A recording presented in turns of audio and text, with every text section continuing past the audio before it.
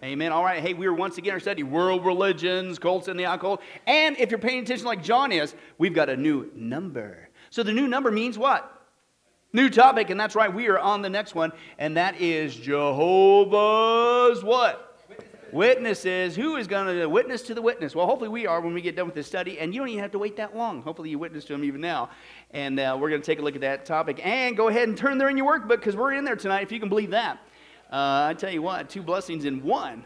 And but go ahead and turn your workbook. If you don't have a workbook, we should have a couple more still there in the back. And if we run out of the workbooks, there should be at least the front page, which will be on tonight in the back. And anybody need a workbook? Raise your hand, get a hand, the other hand, Okay, we're apparently all set except for Miranda. She needs a workbook. There in the chair in the back there. But as you turn their lesson, number 7, at least according to this, but it's number 9 for us, for those of you hooked on weird chronology. Let's go ahead and begin a review. Okay, what are we talking about this stuff? And Jehovah's Witnesses, what's wrong with them? Well, as we're going to see, once again, they fit the description of a what? Cult, as you can read there. And this is it. Remember the standard evangelical definition of a Christian cult. Again, these are pseudo-Christian groups. They claim to be Christians, but they're what? Pseudo means fake, false. They're not. Okay, and that's what we saw before in the scripture. Last week, if you're here for the video on Mormonism, the God Makers 2, that's what would happen in the last days. They would secretly introduce their heresies in the church, okay? And that's what these guys try to do. It's a Christian cult, and it's any guy, entity is a Christian cult who deviates from the biblical Christianity and fundamental doctrines of the faith. And once again, here is your 5 ways they get off target every single time. You get off target on these, you're in a cult. Like it, lump it, leave it or not, this is reality. Source of authority, what's that mean? The Bible. Anybody who goes outside the Bible, guess where you're headed? You keep it up, you're going to end up in a what? In a cult. Anybody comes up to you and say, they are the sole source of truth. They are the only ones who could rightly interpret the Word of God. Where are you headed? You're going in the cult, and that person's probably going to end up being a cult leader. Source of authority, the nature of God, including the Trinity, okay, the person and work of Jesus Christ, okay, the nature of man, and the means of salvation. Those are 5 signs you're getting hooked up, unfortunately, in a cult. In many cases, cults use the same words as true Christians, but radically redefine them. Once again, we finished out with 10 studies on Mormonism. Boy, did they ever do Christianese, but they got whole different meanings. Same thing with Jehovah's Witnesses, right? Oh, they'll come knocking at your door just like the Mormons and say, oh, hey, we believe in Jesus too. What? Who's your Jesus? Your Jesus is totally different. And we're going to get into this in a lot great detail later. They think he's just the Archangel Michael, a created being. Oh, what? It's just, but that's a sign you're in a cult when you get off one of these 5 things. Now, I like what he did here, right? Because we've been dealing with, we're in the middle of the section, world religions, now we're in cults, and then we're going to end up, Lord willing, in the occult. He reminds us once again, why are we doing this? A time to check our heart. Because we all know the reason why you're here is so we can whoop up on them and demonstrate how intellectually superior we are over them and smash them. I'm glad you're here, Bobby. We'll fix you. And pay attention to this section especially. No, we're there to witness to them, not to win a debate. I pray this every single time, basically. We're there to lead them to Christ, right? And he says this, now, when studying the cults, we may be tempted to scoff at some of the seemingly ludicrous beliefs. And frankly, some of them aren't seeming, they are. Okay, let me give you just a little teaser where we're headed. And this is Jehovah's Witnesses, right? Charles Russell, and this is who we're going to spend most of the time on tonight. There's 2 big major founders. Charles Taze Russell, who invented the taser. No, he didn't, but now you're paying attention. A little teaching technique, right? Okay, Charles Taze Russell and Judge Rutherford. Okay, he'll be probably the topic of most of next week, okay? But tonight is Charles Russell. But anyway, so Charles Russell, the guy that founded them, believed that he was, quote, the sole channel of communication between God and men. And he even referred to himself as God's mouthpiece. Now, the first time he made a declaration that to this group of people, what should that group of people have done? Flee, run, right? Get out of there, okay? Because basically Jehovah's Witnesses, the founding was a Bible study, and it's basically Bible study gone bad. It's really what it is. Woo, right? And nothing wrong with studying the Bible. Nothing wrong with a group of believers. Even studying prophecy. That's a good thing. Whew, they went off the rails. Bible study gone bad. Now, he also taught, and again, this is just some of the aberrations, and we'll get into this in greater detail later, but just give a little tease where we're headed of what these people actually believe and taught, their founders, and even today. He taught that the churches of Christendom were started by, and I'm not making this up, quote, bald-headed men with smoke on their brains. Yeah, And he thought that if a dog's head, I'm not making this up, he thought that if a dog's head were shaped like a man's, then the dog could think like a man. There's some smoke going on somewhere. I don't think it's in the brain. It's, whoo. And that's right, he sold, that's right, dun, dun, dun, dun, for the benefit of one and all, miracle wheat. Yeah, anyway, here it is. Charles Taze Russell was found guilty of selling phony miracle wheat. That's right, through his publication, Zion's Watchtower, which case later became the Watchtower, and Herald of Christ's Presence. Russell claimed that his miracle wheat was superior to regular wheat and would grow 5 times as fast as any other brand. When the miracle wheat was investigated by government agencies, it was found to be slightly actually inferior to standard wheat. So people getting ripped off on both ways. But this is just some of the shady background, shady weird beliefs. We're just getting started, okay? And it's weird, are you serious? You're selling miracle wheat. It sounds like a snake oil salesman on top of a false teacher. Well, that's really what you're dealing with here. Okay, and we're going to see some even immoral behavior tonight. But that's what he says. Listen, when you're studying him, you're going to come across some weird stuff. And it's going to be tempted to go and point it out. Now, you need to, I'd say, point some of this stuff out if that's the route you're going, but do it in love. Do it in love. You don't have to sit there and do that. But you got to understand that. Now, he says, we must remember that the average cultist that we will encounter, Mormons, Jehovah's Witnesses, you name it, okay, is not a false teacher per se. They believe in false teachings. Okay, they're probably following a false teacher. Or there might be some that are teaching it, so they are false teachers. So his verbiage here is a little shaky, in my opinion. But the point is, they're deceived by who? They're being deceived by Satan. This is someone that God loves, is your first blank there. This is somebody that God loves, someone for whom Christ died. And this is my pitch. You hear me say this all the time. Who's going to witness to the Mormon? Who's going to witness to the Jehovah's Witness, right? Because what do we typically do? I am a Christian, slam. This is somebody that needs Christ. Now, they're coming to you, and that's the challenge. They think they're already saved. They think you're not saved. But slamming the door don't fix it. Slamming the door doesn't help them. Slamming the door doesn't share the love of Christ. And why do you think God is spending all this time with us here at Sunrise, investing heavily in us, all this information? It's not just for our intellectual titillation. It is to be used, okay? But that's what he says. Now, and here's some verses. Titus 3:4. But when the kindness of God our Savior and his love for only the church appeared, God loves mankind. He doesn't love sin, but he loves mankind. We're creating his image, okay? For God so loved the world, John 3:16. Loved the who? The world, that he gave his only begotten Son, and whoever believes in him shall not perish but have eternal life. Romans 5:8. But God demonstrates his own love for us this, while we were still what?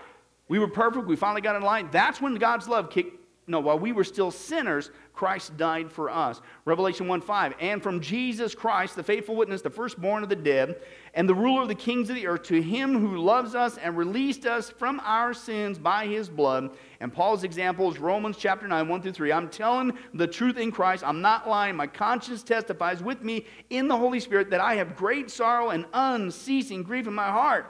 For I could wish that I myself were accursed, separated from Christ, for the sake of my brethren, my kinsmen. He's talking about the Jews, according to the flesh. Brethren, my heart's desire and my prayer to God for them is for their what? Romans 10:1. Salvation. Paul, you could hear the anguish. You could feel the anguish. He's so desperate. He says, listen, I almost would say, hey, I'll take the hit for you. Take away my salvation. I just want you to be saved. Now, you can't take away your salvation. He's using hyperbole. He's expressing his emotions. That's not going to happen. But the point is, he is seriously, desperately wishing, hoping, praying, as he says, becoming all things to all men so that these people might be saved. That should be our heart when we witness, even to the witness, okay? That's our men. Now, let's get into the history. Where did these guys come from? What are they up to? Okay, how did it all get started? Well, let's take a look. The Jehovah's Witnesses began by a guy named who? Charles Taze Russell, 1852 to 1916 when he passed away. And in 1872, okay, he had a great difficulty in dealing with the doctrine of what? What did he choke on? The eternal hell. Okay, and we're going to see, you know why?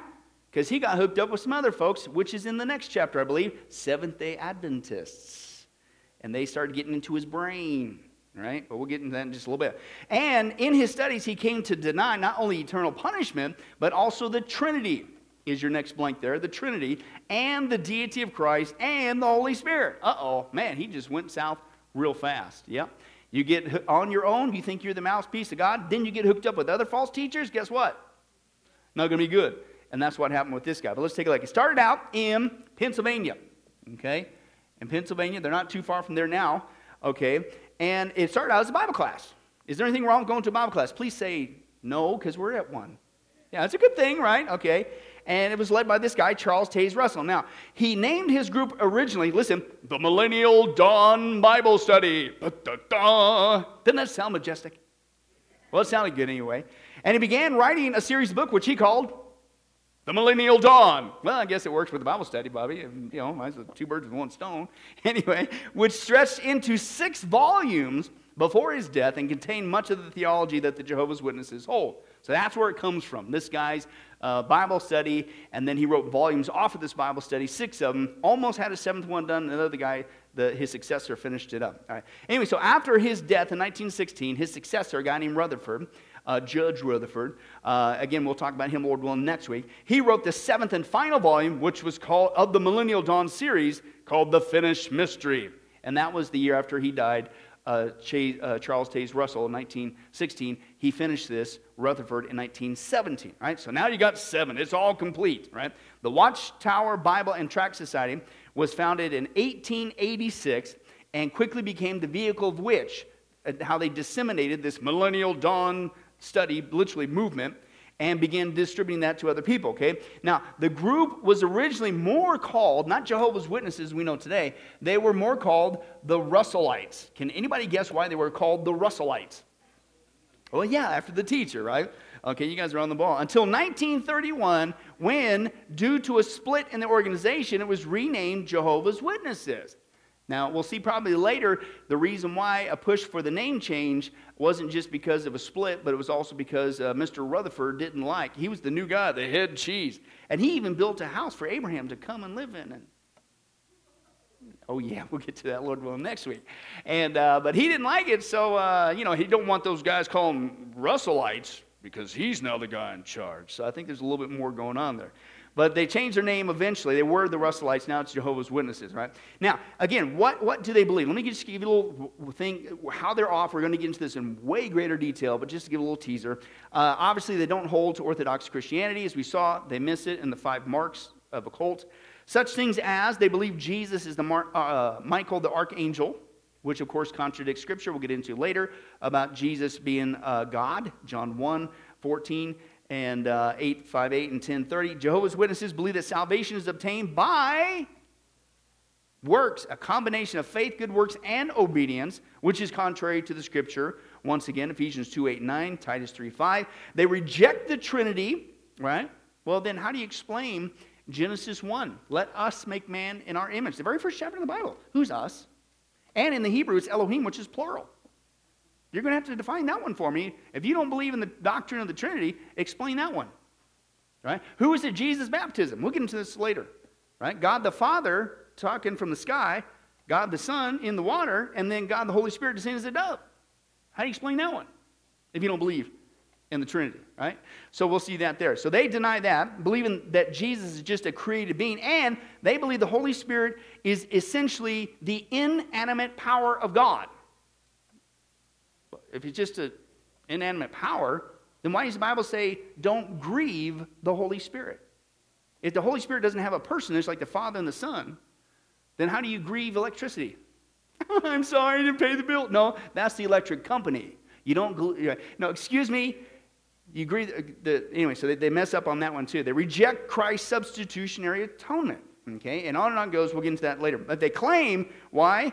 And how do they justify this? Well, they claim that the church has corrupted the Bible over centuries. Who's that sound like?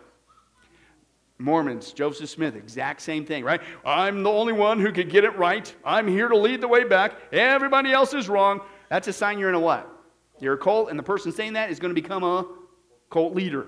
All right, it's the same thing that's going on here. And, of course, they did it for us, and they're still doing it today because they keep changing it, right? And that's with what they have, and we're going to have probably a whole study just on this, Lord willing, and that's the New World Translation, right? Okay, and it's not even a translation. You know what it is? It's a perversion.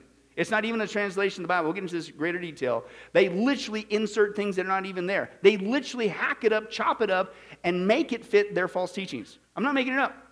And you'll be comforted to know that one of the guys who was on the committee, major guys making the New World Order translation, he was trained as a short order cook in Ohio. Yeah, they have no, I'm not, smoke on the rain ain't, we're just getting started, folks. There's all kinds of weird things going on here, unfortunately. Right? Anyway, so that's what they did, and but they altered the text to fit their false teachings, okay? And they keep going through just like Mormons. Nearly 4,000 changes in the Book of Mormon. And yet it's supposed to be the most perfect book on the planet. Well, these guys do the same thing with their New World Order. They just keep changing it. We keep pointing out, hey, that contradicts that. Okay.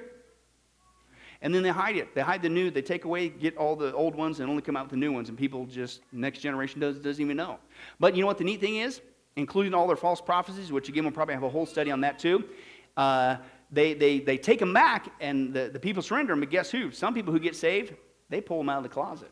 And they go, uh-oh, we still got a copy of how you said this, and right? So we'll get into that later. Now, the Watchtower Bible and Tract Society is the only body in the cult that claims authority to interpret Scripture. Now, it started out with Mr. Russell, but he passed away. Then it goes to Mr. Rutherford. Well, he passed away. And then basically they went from following a guy to now it's the committee, these guys on the Watchtower Society. They are the ones who have the sole source of truth. And that's basically where they get most of the stuff that they go through. It's just printed material from the Watchtower as well, as far as how to, quote, witness to us. It's follow the, And that's why with the Mormons, a lot of times, it's actually easy to get them off track because they are trained to follow this trail, right? And then when you try to go with them in the Scripture, they don't know what to do, and because that's not, they're getting it from some other source. All right, but let's continue on. Independent thinking is strongly discouraged. Right? Now, that's another sign you're in a what? You're in a cult, right? And same thing with Jehovah's Witnesses. Jehovah's Witnesses, right? They started out with Joseph Smith, Brigham Young, and then pretty much now it's just the apostles, the Council of 12. Remember all that stuff? Well, it's the same thing. They started out with Charles Taze Russell, Judge Rutherford, and now it's the Watchtower Society, this body of men who will now tell us everything we need to know, and they'll never steer us wrong. Yeah, whatever. Same kind of scenario. And it's the same issue that you're dealing with, a cult. But independent thinking is strongly discouraged, because if that's not what they say, then don't you even think about believing them. All right? Now, that's in direct opposition of the Bible. What's the Bible say? Individual. What do? Study to show yourself approved unto God, the Word of God, right? So you study. We are commanded individually to get in there ourselves and study the Word of God. Number two, what did Paul say to the Bereans? These people were horrible. They disrespected the authority of everybody. No, they were commended, right? Because they didn't even take the Apostle Paul's word for it. They went back to the Bible to make sure what he was saying lined up with the Word, okay? Now, let's get into this Russell guy. Again, he kind of interesting, not saying it's all creepy and satanic or anything, but he died on Halloween, October 31st, 1916. And it wasn't just this giant volume set that he wrote, right? He wrote many articles, books, tracts, pamphlets, sermons, totaling 50,000 printed pages. Now, again, this is huge because he's back in the late 1800s, right? Did you guys know that there used to be a society that existed in the days before the internet? The days before the computer. Did you know a society really existed? It's kind of like the days of Noah. What was that like? Yeah, in the pre-flood days. It's a pre-computer, it's pre-internet. Yeah, there was life before, right? And they had these weird communication devices. And you guys remember that? And you had to pick it up, and you put the one thing to your ear, and the other thing you had to use your finger and go, remember those things? I grew up with one of those. It made that noise, right? Yeah, it's called a telephone, right? But anyway, so this is what's amazing what this guy did and how he disseminated, unfortunately, this false teaching was absolutely amazing. He went worldwide, and this is serious low tech. Right? For him to have was what we're going to see. The outreach he did on a global basis, phenomenal. The guy was, if anything, a genius when it came how to disseminate, unfortunately, though, false teaching. Too bad it wasn't true. Anyway, it was not only his Bible series, The Millennial Dawn, which, by the way, changed to the Studies in the Scriptures. Right? They changed the name on it there. Nearly, back in his day, 20 million copies were printed and distributed around the world in several languages in his lifetime. 20 million copies. Right? No computer, no internet. There's no such thing as Snapchat. You can't even like it and share it on Facebook. I mean, this is mass. Wow. This guy really, unfortunately, unfortunately, got out there. Again, the 7th volume was finished by Rutherford, and but after that, they continued to disseminate, and they had the split. As many as 3/4 of approximately 50,000 of the Jehovah's Witnesses split, okay, between the two leaders. And those who maintained fellowship with the Watchtower, that's when, again, they adopted their name in 1931, Jehovah's Witnesses. All right. But Charles Taze Russell, he was born to Scottish parents. He actually grew up in, you ready, John? Pennsylvania. Oh, Pittsburgh on top too, buddy. He's even buried in there. We'll get to that in a little bit. Pennsylvania. He was the second of 5 kids, of whom 2 survived into adulthood. His mother died when he was 9 years old. Now listen again to his background. He lived for a time in Philadelphia before moving to Pittsburgh, as the prophet John has spoken, and where they became members of the Presbyterian Church. What? Yeah, so he went to church services. Now, and we all know going to a church services saves you. No, it doesn't. Right? But at least he was influenced. And my heart goes like, how did this guy get steered wrong? What did the church do wrong? How did this guy slip through the cracks and become such a huge, massive global false teacher? Right? Because he was in an area where he could have really, truly gotten saved. But listen, when Charles was in his early teens, his father made him partner of his Pittsburgh clothing store. In fact, his dad had several of them. We'll get to that in a second. And by the age of 12, Russell was writing business contracts for customers and giving charge of some of his father's other clothing stores. So this guy, he's pretty responsible, if in a good aspect, as a 12-year-old, right?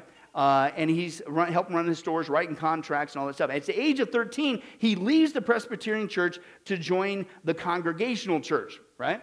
So now he's moving off to another one. And in his youth, listen to this. In his youth, he was known to chalk Bible verses on fence boards, right? And on city sidewalks in an attempt to convert unbelievers. That was the early, pay attention, young whippersnappers, that's the early form of Facebook. It was called chalk. It was this little piece of thing, a stick-looking thing, right? And you didn't lick it because it's, right? Let's move on. Yeah, right. And so here he is, he's in a church setting, right? Not saying the Presbyterian Church and certainly the Congregational Church the best, certainly not today, right? But back then it was, I think, a little bit better, okay? So he's in a, quote, church environment, right? And he's even into evangelism. He wants, and listen, even back then when he's doing all the low-tech form of Facebook, chalk, right? He particularly noted the punishment of hell awaiting the unfaithful. So this is part of his chalk messages. You know, don't go to hell, right? So early on, he didn't doubt the existence of hell. But guess what? He came in contact with more false teachers. And who are they? Seventh-day Adventists. Well, hey, they got to be Christians too. No, they're not. Okay, and we're going to get into that in great detail later. This one I call the cult that sneaks in under the door. A lot of Christians think the Seventh-day Adventist is Christianity. No, they're not at all. Okay, but a lot of people, oh yeah, Mormons, yeah, we know they're wrong. Oh yeah, Jehovah's Witnesses, woo-wee, smoke on the brain, smoke on the brain. Okay, but Seventh-day Adventists, not, Man, wait till you hear what's going on with Ellen G. White. You thought Joseph Smith and Brigham Young were racist? Let me give you a little teaser. Her teachings were, and again, she could hear she had a word from God. So it's a lady false teacher. And she believed that the black African races arose as a result of what she called amalgamation. You know what amalgamation is? People having sex with animals. That's why there's black African people. Excuse me? Right? And you hide away her teaching, and you know what they call it? The Ellen White vault. They try to hide this stuff away. But again, people have copies, and it gets out today. So it's like, whew. Anyway, so he gets in contact with these people, right? And Charles Taze Russell, Seventh-day Adventist, and he begins to attend their so-called Bible study. And it wasn't long before he was determined that he could not, guess what, reconcile an eternal hell with a merciful God. It just doesn't fit. Well, get our study. Please don't go to hell. We dealt with it here at Sunrise. Why didn't he just get a copy? Oh, wait, that's right, Bobby. He already passed away. Okay, but anyway, or just read the Bible. That's what we were doing. Give me a break, right? Our study on the holiness of God. You don't understand the eternality of hell and the need for hell, the necessity of hell, the nature of hell until you understand the holiness of God, right? And then once you get that, whoo, boy, does that amplify God's love or what? We all deserve that place. Man, but he gives us his love instead. Man, that's amazing. Now, Seventh-day Adventists, let me give you a little teaser. This is where Charles Taze Russell got off track even more. Okay, I wouldn't say it's the only source. Anytime you think that you're the sole voice, you're going down the tubes. Okay, but there's somebody else, even in the politics today, that's a Seventh-day Adventist. His name is Ben Carson, who ran for president. Right? Seventh-day Adventist. Everybody said, oh, he's a Christian. Wow, we should lump our vote in for him. Christian? Let me just give you a little teaser of his Seventh-day Adventist belief. Well, first of all, he doesn't believe in hell. Why? Because that's Seventh-day Adventist false teaching. Right? That's what influenced Charles Taze Russell, the founder of Jehovah's Witnesses. Right? Ben Carson, that. And he also dismisses the rapture. And this is an interview. I'm going to read a quote. He says, quote, I don't see any evidence for that in the Bible. Direct quote from Carson about the rapture, right? He also does not believe in a hell, quote, I don't believe there is a physical place where people go and are tormented. No, I don't believe that. What Bible are you reading? Okay. And so the interviewer says, so to Carson, so if you're good, you go to heaven, and if you're bad, you just get annihilated. Pretty much, he says. First of all, no, you don't get annihilated, right? Because we saw that at the end of the millennial kingdom, 1,000 years later, it says in the lake of fire where the beast and the false prophet are, which means they're still alive, still being tormented there after 1,000 years. They didn't get annihilated. Oh, and it says, and they'll be tormented forever and ever and ever. How long's that? Okay, whatever. But let's back it up. He says, so if you're good, you go to heaven? So, Mr. Carson, with all due respect, are you trusting in your own works?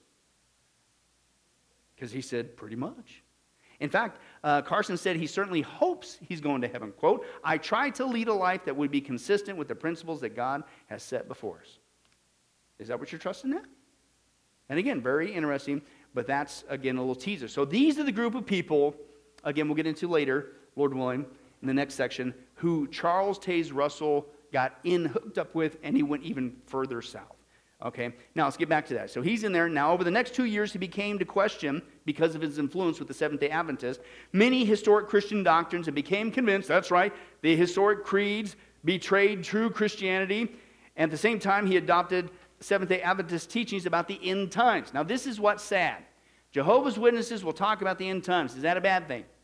No. Seventh-day Adventists really specialize in the last days and Bible prophecy. Is that a bad thing? No. What's the problem?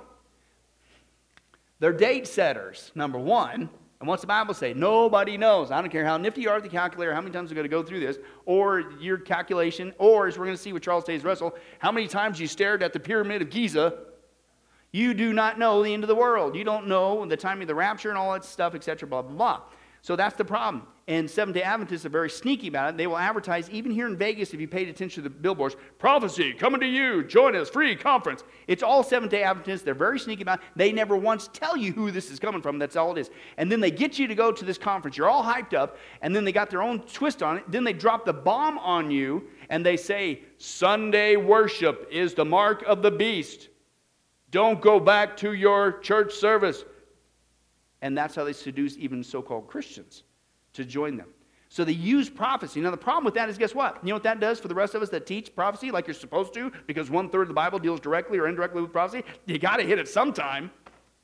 It puts a sour taste in people's mouths. Oh, you're like the Jehovah's Witnesses. Oh, you're like those Seventh-day Adventists, those wacky theories and all that stuff. And it just, unfortunately, ruins it for faithful Bible teachers who do teach on prophecy. But anyway, so he gets in that. And once again, Seventh-day Adventists as well as Jehovah's Witnesses are big-time date setters. Okay? They believe, he got into the Seventh-day Adventists, and he jumped onto what they believe, that the end times began in 1799, in case you didn't know. Right? And that Christ had returned invisibly, key word, you know why? Because we didn't see him, invisibly in 1874. All right, and had been crowned King of Heaven 4 years later. So pay attention to 1878. Yeah, whatever. Okay, and that all Christians who had already died would be resurrected before the end of 1878. And this is one of their big, big dates. Okay, 1914. Okay, and they still hold to that today. Although there's signs they're trying to tweak it because the generation is about to pass. 1914 would mark the end of the harvest period and usher in Armageddon. So right there, when it didn't come to pass, 1914, what should everybody have done, including the Seventh-day Adventists and any other people who set a date, anybody who sets a date for the rapture, the end time, whatever, and it doesn't come to pass, what's the initial need? First of all, you shouldn't fault him anyway, because the Bible says nobody knows. But if you fell for that, unfortunately, step 2, if the date comes and pass, what do? Run. Don't listen, don't go back, even though they'll say, well, I'll tell you what, I got a new light. I had another dream. And my calculation, the Lord told me to tell you to put your calculator upside down. And have you ever been able to spell hello using the calculator upside down with 7, and then you use a 3, and then, yeah, whatever. Okay, but that's what they do. And the same thing here. They get caught so many times, setting dates, Jehovah's Witnesses especially, and that's all they do. They get wrong, and people, they sell their stuff, they sell their property, it doesn't come. The watchtower has been given new light. What we really meant was, and people fall for it. But when it came and passed, even as back as when they first said it, the big date that they rally around, even in Charles Taze Russell's day, 1914, they should have ran. They should have ran, but they didn't, okay? And so basically what he did, he sold his 5 clothing stores that his dad gave him, 5 of them, so 5 businesses he sold, and literally he became a multi-millionaire. I mean multi-millionaire in today's dollars, okay? And then, so he lived on that money, right? And he committed the rest of his life to write and publishing these messages. He worked with another Seventh-day Adventist at that time, Nelson Barber, and in a periodical called Herald of the Morning. Now, when 1878 came and went without the prediction of the events, right? Because remember, Jesus is supposed to come back invisibly and then 4 years later be crowned as king. Well, that didn't happen either. This is even before 1914. He began to distance himself from the Seventh-day Adventists, right? But he kept it going with his dates, right? He founded his own periodical called Zion's Watchtower, right? And at this time, he married a lady called Maria Frances Ackley, and in an apparently celibate union that lasted until 1897, almost 20 years. So he married her, but apparently celibate, before ending in a very, very bitter divorce. But was he really so spiritual that he had to be celibate from his wife for almost 20 years? Maybe he was celibate with her, but I don't know about the rest of the ladies. Let's take a look at that. Charles Taze Russell was born in Allegheny, Pennsylvania in 1852. From age 11, he worked in the family clothing store. He became a successful businessman. At age 17, he came under the influence of the early Second Adventists, who were setting dates for the end. He soon broke ties with the Adventists and launched out on his own, publishing the magazine now known as The Watchtower. His following grew, but trouble was brewing on the home front. In 1906, after a number of marital battles, Russell was divorced from his wife Maria. Instead of sharing his personal assets with her, he transferred them to the Watchtower Bible and Tract Society, which he totally controlled. The Proclaimer's book mentions this transfer in a tiny footnote, but we don't read the obvious there. Pastor Russell had cheated his wife. The Proclaimer's book makes the repeated point that Pastor Russell was not found guilty of adultery. This was true only because his wife did not bring charges of adultery against him. Instead, she accused him of immorality with a young girl who was residing in their home. It was late in the evening, about 11 o'clock. He put his arms around her and kissed her. This was in the vestibule before they entered the hall, and he called her his little wife. But she said, "I am not your wife." And he said, "I will call you daughter, and a daughter has nearly all the privileges of a wife." And what other terms were used? Then he said, "I am like a jellyfish. I float around here and there. I touch this one and that one, and if she responds, I take her to me, and if not, I float on to others." And she wrote that out so that I could remember it for sure when I would speak to him about it. And he confessed that he had said those things. Why would the Proclaimer's book say that Maria Russell was seeking prominence for herself when in reality, the court stated, he says himself that she is a woman of perfect moral character, and his own testimony is a strong confirmation of her allegations. The judgment described his behavior as cruel and barbarous treatment, adding, his course of conduct toward his wife evidenced such insistent egotism and self-praise that would necessarily render the life of any sensitive Christian woman a burden and make her condition intolerable. Well, so much for being celibate. Hey, how many guys think that a guy says, I'm the sole voice of God, only I can rightly interpret the Scripture, all of Christendom has it wrong, God hooked up a Seventh-day Adventist, became a date, set himself, and committed adultery and floated around like a jellyfish? Probably isn't a good guy to follow. Believe it or not, even after all this, his following grew, right? And listen to this. He founded the Watchtower Society in 1881. He grew substantially. Again, there's soon 16 million of his books and booklets in print. Again, this is pre all that stuff, major. And the guy, he's a multimillionaire. So, okay, he used that to disseminate, unfortunately, his false teaching and views of the end of the world, right? He grew exponentially. Soon he's got followers all over northern and eastern states of the United States. He preached and wrote constantly. His sermons were printed in several thousand newspapers around the globe, and he became one of the, quote, famous preachers in the world at that time. A false teacher. It's too bad that we don't see any other false teachers today having a global following, being disseminated,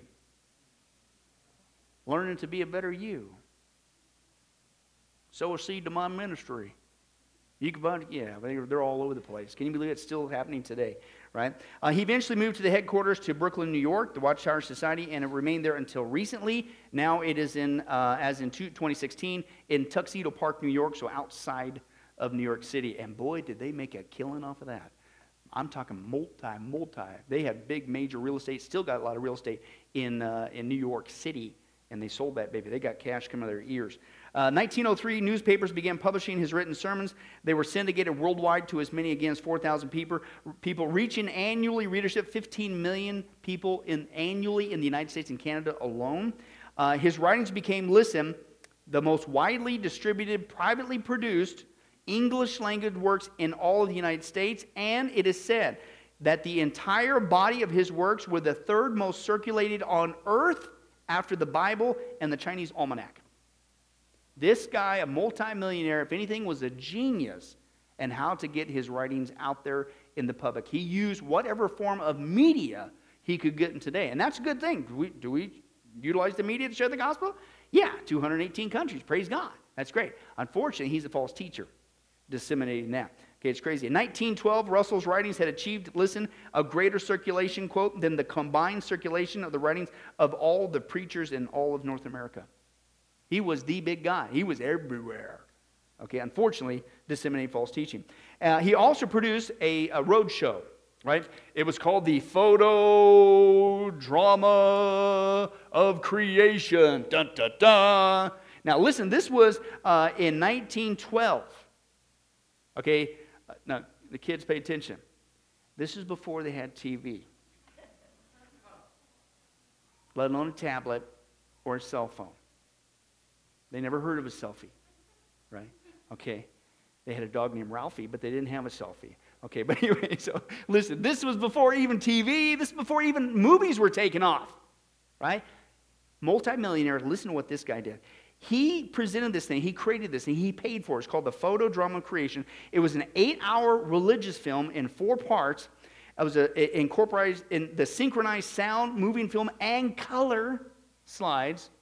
And it cost, the current value of today's value, almost $2 million using this crazy advanced technology in this photo drama that he traveled around. It presented the 7 creative days of Genesis. The problem was his dating was 49,000 years and it was all messed up and much other issues. So anyway, so he's investing heavily. He's getting it out there, doing whatever he can. He also believed that he was doing this because he was restoring, listen, he was restoring Christianity to the purity of the first century. How many times do you hear that one today?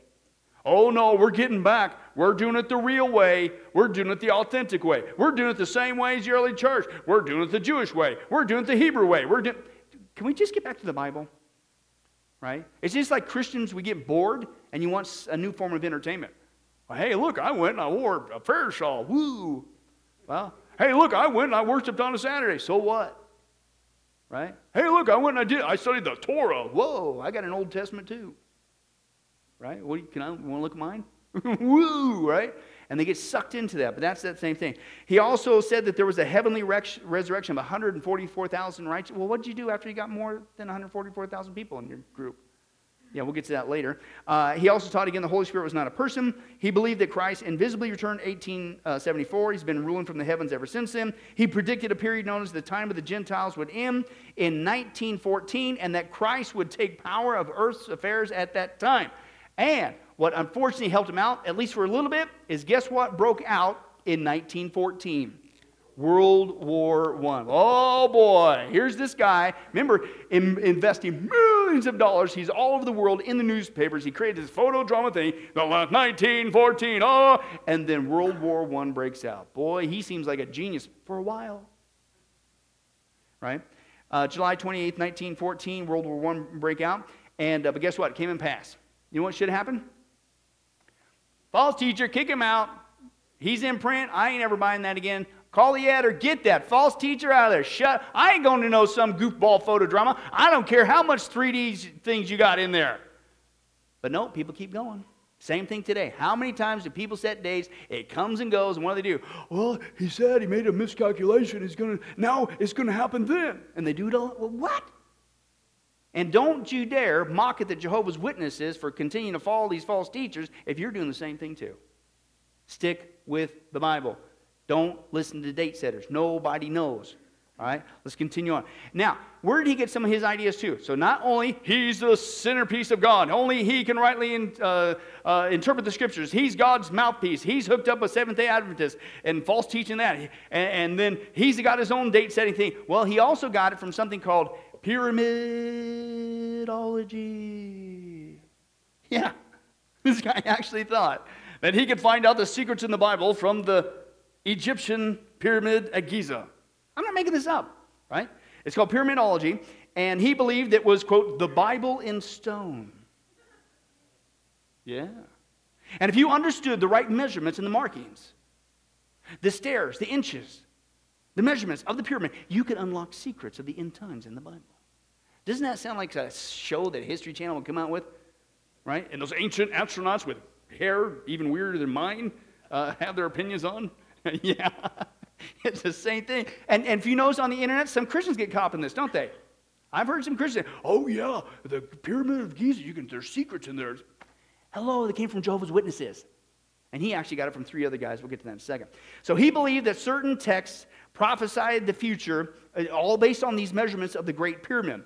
Right? And the various ascending and descending passages in there in the Pyramid of Giza represent the fall of man and the provision of the Mosaic Law, the death of Christ, and the exaltation of saints in heaven.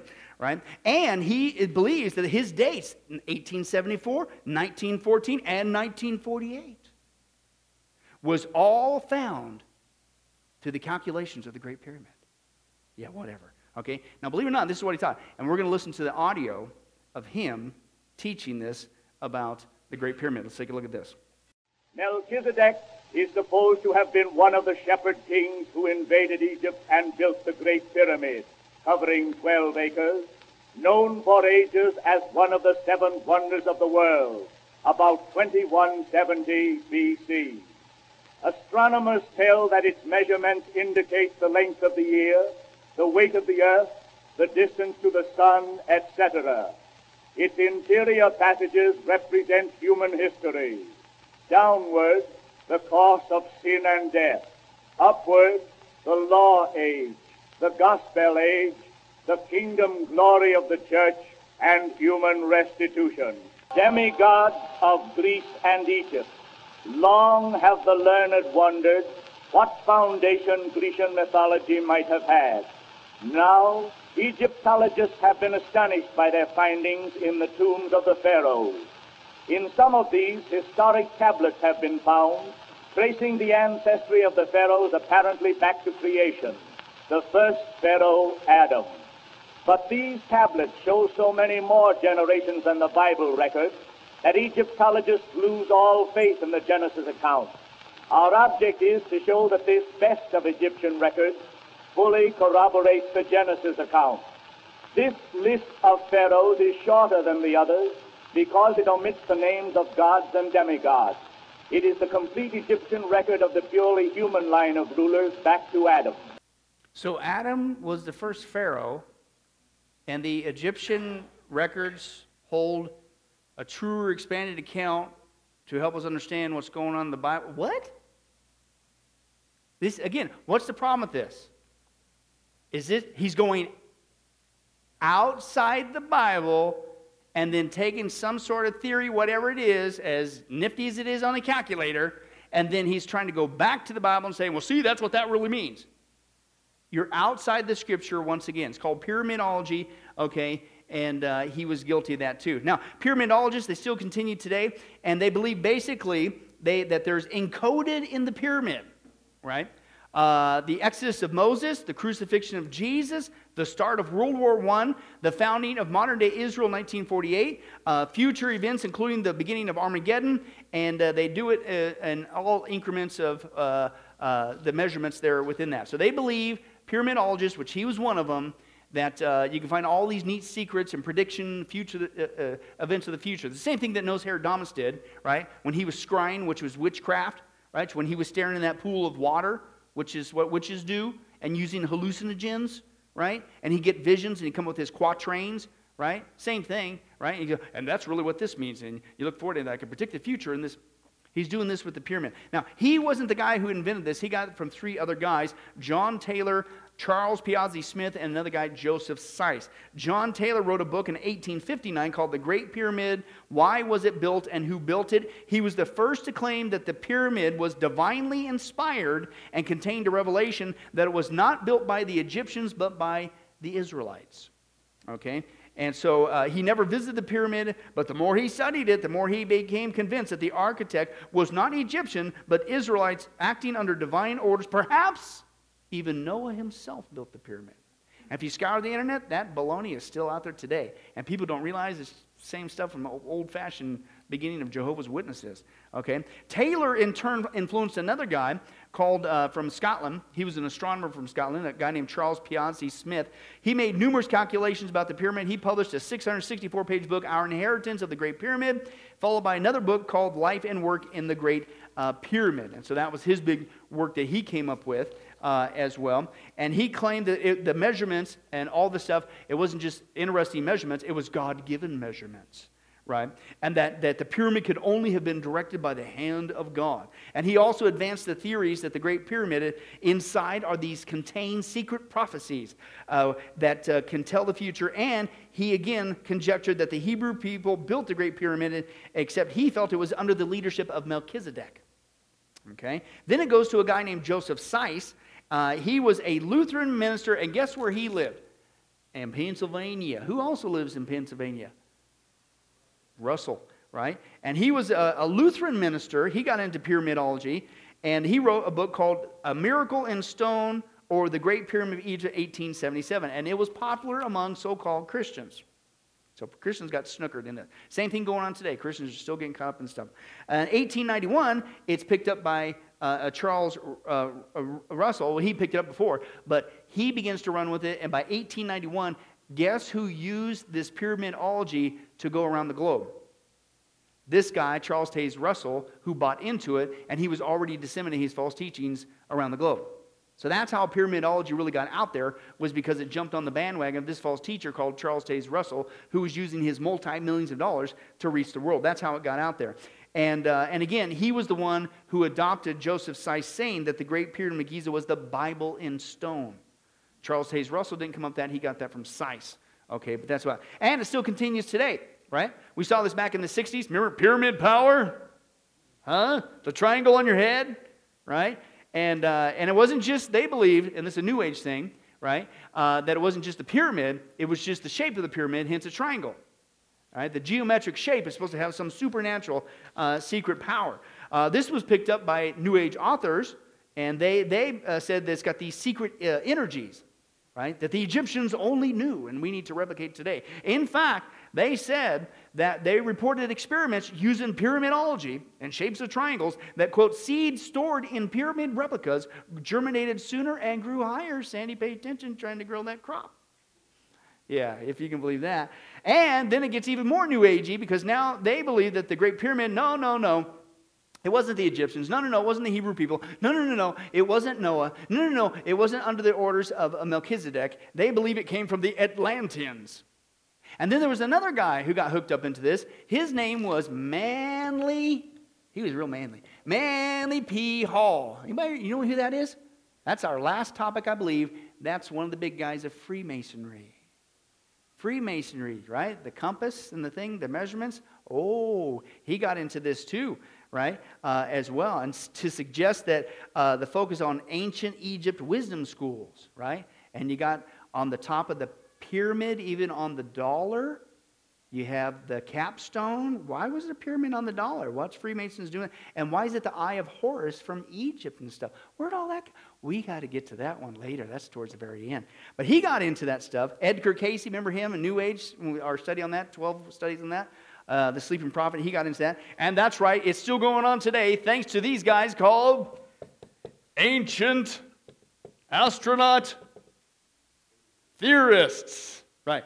Don't you like that? It's like every 6 lines on that show. According to ancient astronaut theorists, hey, look, this car went off the road. According to ancient astronaut theorists, look, there's a fly over there. According to ancient, who are these guys? Right? Anyway, but whatever, now people have picked up on pyramidology. And no, it wasn't the Egyptians. No, that's right, Reed, it wasn't the Hebrew people or the Israelites. No, Ron, it wasn't the Atlanteans. It's extraterrestrials. That's who, right? All this got started back way in the day with those 3 guys. Might have just stayed buried in a rusty library shelf somewhere in their books. But here comes Charles Taze Russell with his millions of dollars disseminating his false teachings around the world, and this baloney got advanced too. Now, as we close, Russell's health became increasingly poor the last 3 years leading up to his death. He became increasingly ill with cystitis. That's a bladder issue. And he died on Halloween, October 31st, 1916, at the age of 64, near Pampa, Texas, while returning to Brooklyn by train. One of his associates stated that at the age of 64, his body was more worn out than that of his father, who died at 89. And it's sad. This guy worked his tail off. This guy, in one aspect, was very smart with his money that he'd been blessed with. This guy was way ahead of his time, using media and every means possible to disseminate across the world. What's the problem? False teacher, false gospel, leading people to hell. That's what's so sad. And he burned his life out. Okay? And found out, guess what? Hell is real. Sad. Very sad. We need to work as hard. We need to use the same technology, but we need to be preaching the truth. He was buried in Rosemont United Cemetery in Pittsburgh. The prophet John has spoken twice tonight, right? And the gravesite is marked by a headstone. And guess what? Still to this day, oh, come on. He didn't get his stuff from pyramidology. Right next to his gravestone, still to this day, put there by the Watchtower Bible and Tract Society in 1921, is a 7-foot-tall pyramid. In fact, here's a guy who went there and recorded it for us. Let's take a look. I'm here in Rosemont United Cemetery. It's on the outskirts of Pittsburgh, Pennsylvania. And right behind me is a 7-foot-tall pyramid constructed by the Watchtower Society, better known as the Jehovah's Witness. The reason why the Jehovah's Witness built this pyramid is because for the first 50 years of their history, from about 1879 to 1925, they believed that the study of the pyramid, or pyramidology, could foretell predictions of the end of the world or when the world would end. They believed that the pyramid was God's stone witness, and that God actually put in like hints in like the inches and the feet of certain tunnels in the pyramids, that if you studied it with the Bible, you could predict the end of the world. Yeah, and did you guys know that if you take a look at some astrology, and if you take a look at some constellations in the sky, and if you take this computer program and you speed it up really fast, and then if you get these planets to line up here, these planets, and this over here, and then somehow that's going to give you secret knowledge of a biblical passage here in Revelation 12, yeah, that's what's going on today with the September 23rd thing. He just did it with the pyramid. No different today, same unfortunate false teaching principle. Anytime you get outside the Scripture and then try to use that to interpret the Scripture, you're always going to end up wrong. And you think that people wouldn't believe that? They still do believe it today. You think people wouldn't do that same practice? They're still doing it today, and they're still falling for today. Why? Because somebody has some sort of secret knowledge that everybody else of us have missed. And they've got secret calculations. They've got computer programs that you don't even know how to run. And they know better. And you know what? People are being duped right and left. And you know what is happening? The world is watching all this, laughing, mocking, scoffing. You guys are a bunch of wackos. Because guess what's going to happen? I'll predict it now. What's the date today? It's the 12th. There's one thing I know for sure about September 23rd. The rapture will not happen on September 23rd because you just predicted it was. Right? And if we're still alive and still here, because the rapture could happen now, it's an imminent event. Right? We're going to be here on September 24th. And you know what should happen on September 24th, but unfortunately I seriously doubt it will? These false teachers need to be called out on the carpet, and everybody needs to run and flee and shut them off. But I seriously doubt, unfortunately, the church will. Because you know what? The Bible. We need something new. This guy's got this cool program. No, this person's got this theory. No, look at that. You see, if you stand up and sit down with one leg and put on this new outfit and do it on a different day, it's awesome. It's like we're getting duped into thinking that somehow true biblical Christianity is not good enough. It's too boring. That's a path to false teaching. Now, Lord willing, next time we're going to get into more of the history with now who followed up Russell, and that's that Judge T. Rutherford guy, and we're going to get into him and some of his weird behavior, and boy, he's got some too, okay? And then finally, we're going to get into more in greater detail their false teachings. But let's go ahead. Well, hi, this is Pastor Billy Crone of Sunrise Baptist Church and Get a Life Ministries, and I hope you enjoyed today's study. But in closing, before you go, let me ask you one final question. If you were to die today, are you sure that you go to heaven and not hell? You see, here's the problem. The Bible says that nobody automatically gets to go to heaven, and that's because God is holy and we are not. The Bible says that the wages of our sin or our unholiness or the wrong things that we have done have separated us from God. And the wages of our sin or unholiness means that we deserve to die and receive God's judgment to go to hell and not heaven. In other words, we're disqualified for heaven. And that's because God being holy and us being not, the two cannot mix. So what are we going to do? Well, that's bad enough. The other problem is we don't even want to admit this dilemma, even though God already knows it all. And so out of love, God gave us something called the 10 Commandments to show us that we're really disqualified for heaven. We're not holy, we're not perfect like Him. Let's take a look at just a few of those here today. The Bible says, the 10 Commandments says, you shall not bear false witness. That means lying. How many of you ever told a lie before?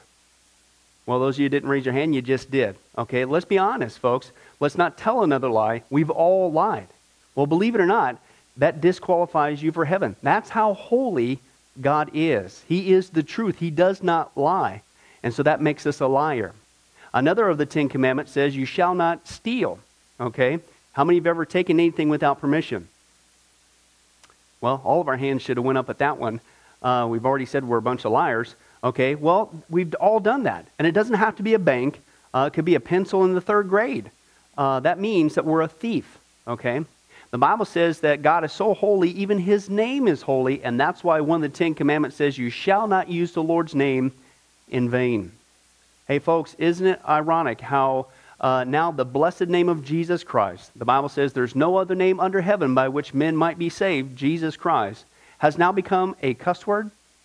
Folks, the Bible says that's the sin of blasphemy. Okay?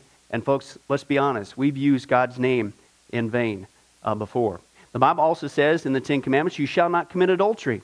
And Jesus takes the standard even higher. He says, listen, it's not just physical adultery. He says, surely I tell you that if you look at another person with lust in your eye, you've committed adultery in your heart. God looks at the heart.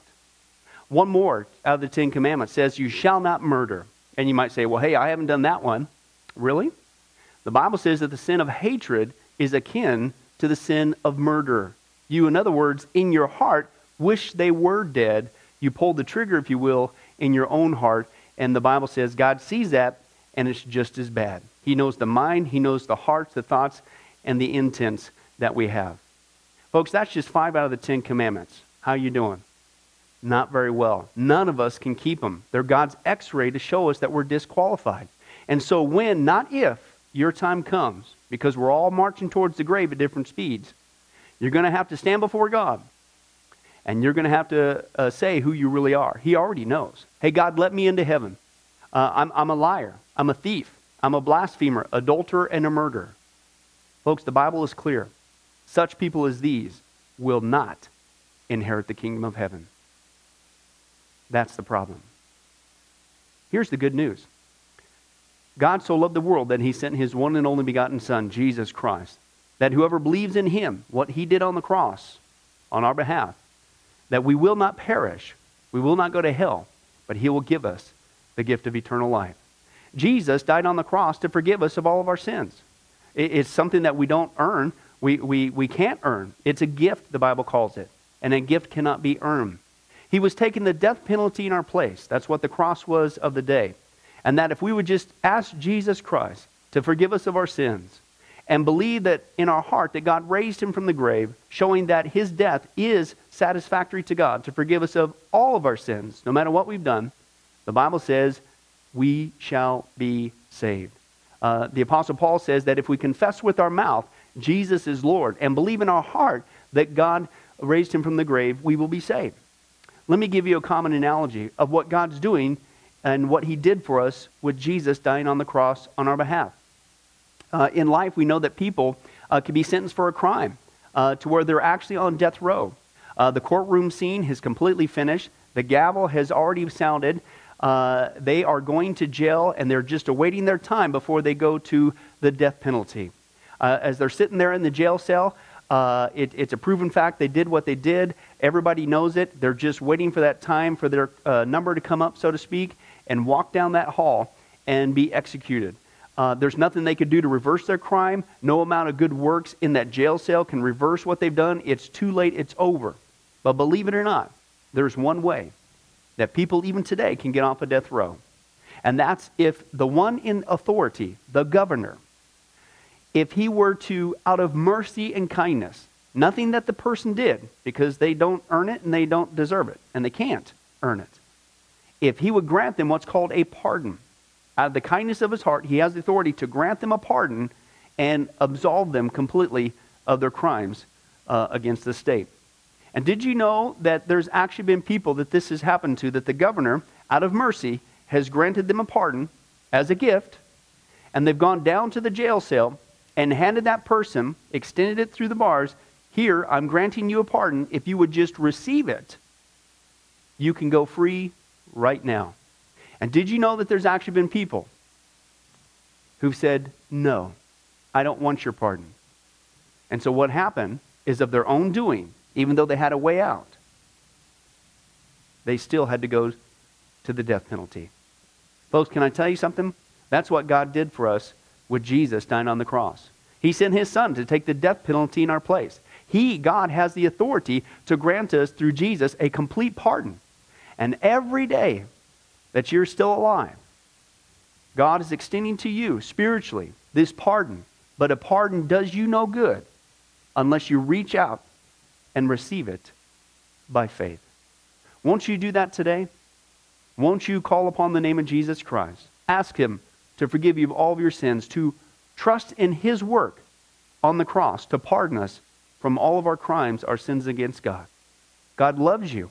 He wants a relationship with you. But there's only one way to heaven. It's Jesus. There's only one way to get off a death row. It's through the cross of Jesus Christ. Won't you do that right now? Well, this has been Pastor Billy Crone of Sunrise Baptist Church and Get a Life Ministries. And if there's anything that we can do for you, please don't hesitate to contact us. Our number, our information will come up here on the screen shortly. And if there's anything we could do for you, please don't hesitate to let us know. Thank you for joining us. And remember, I hope to see you in heaven. God bless.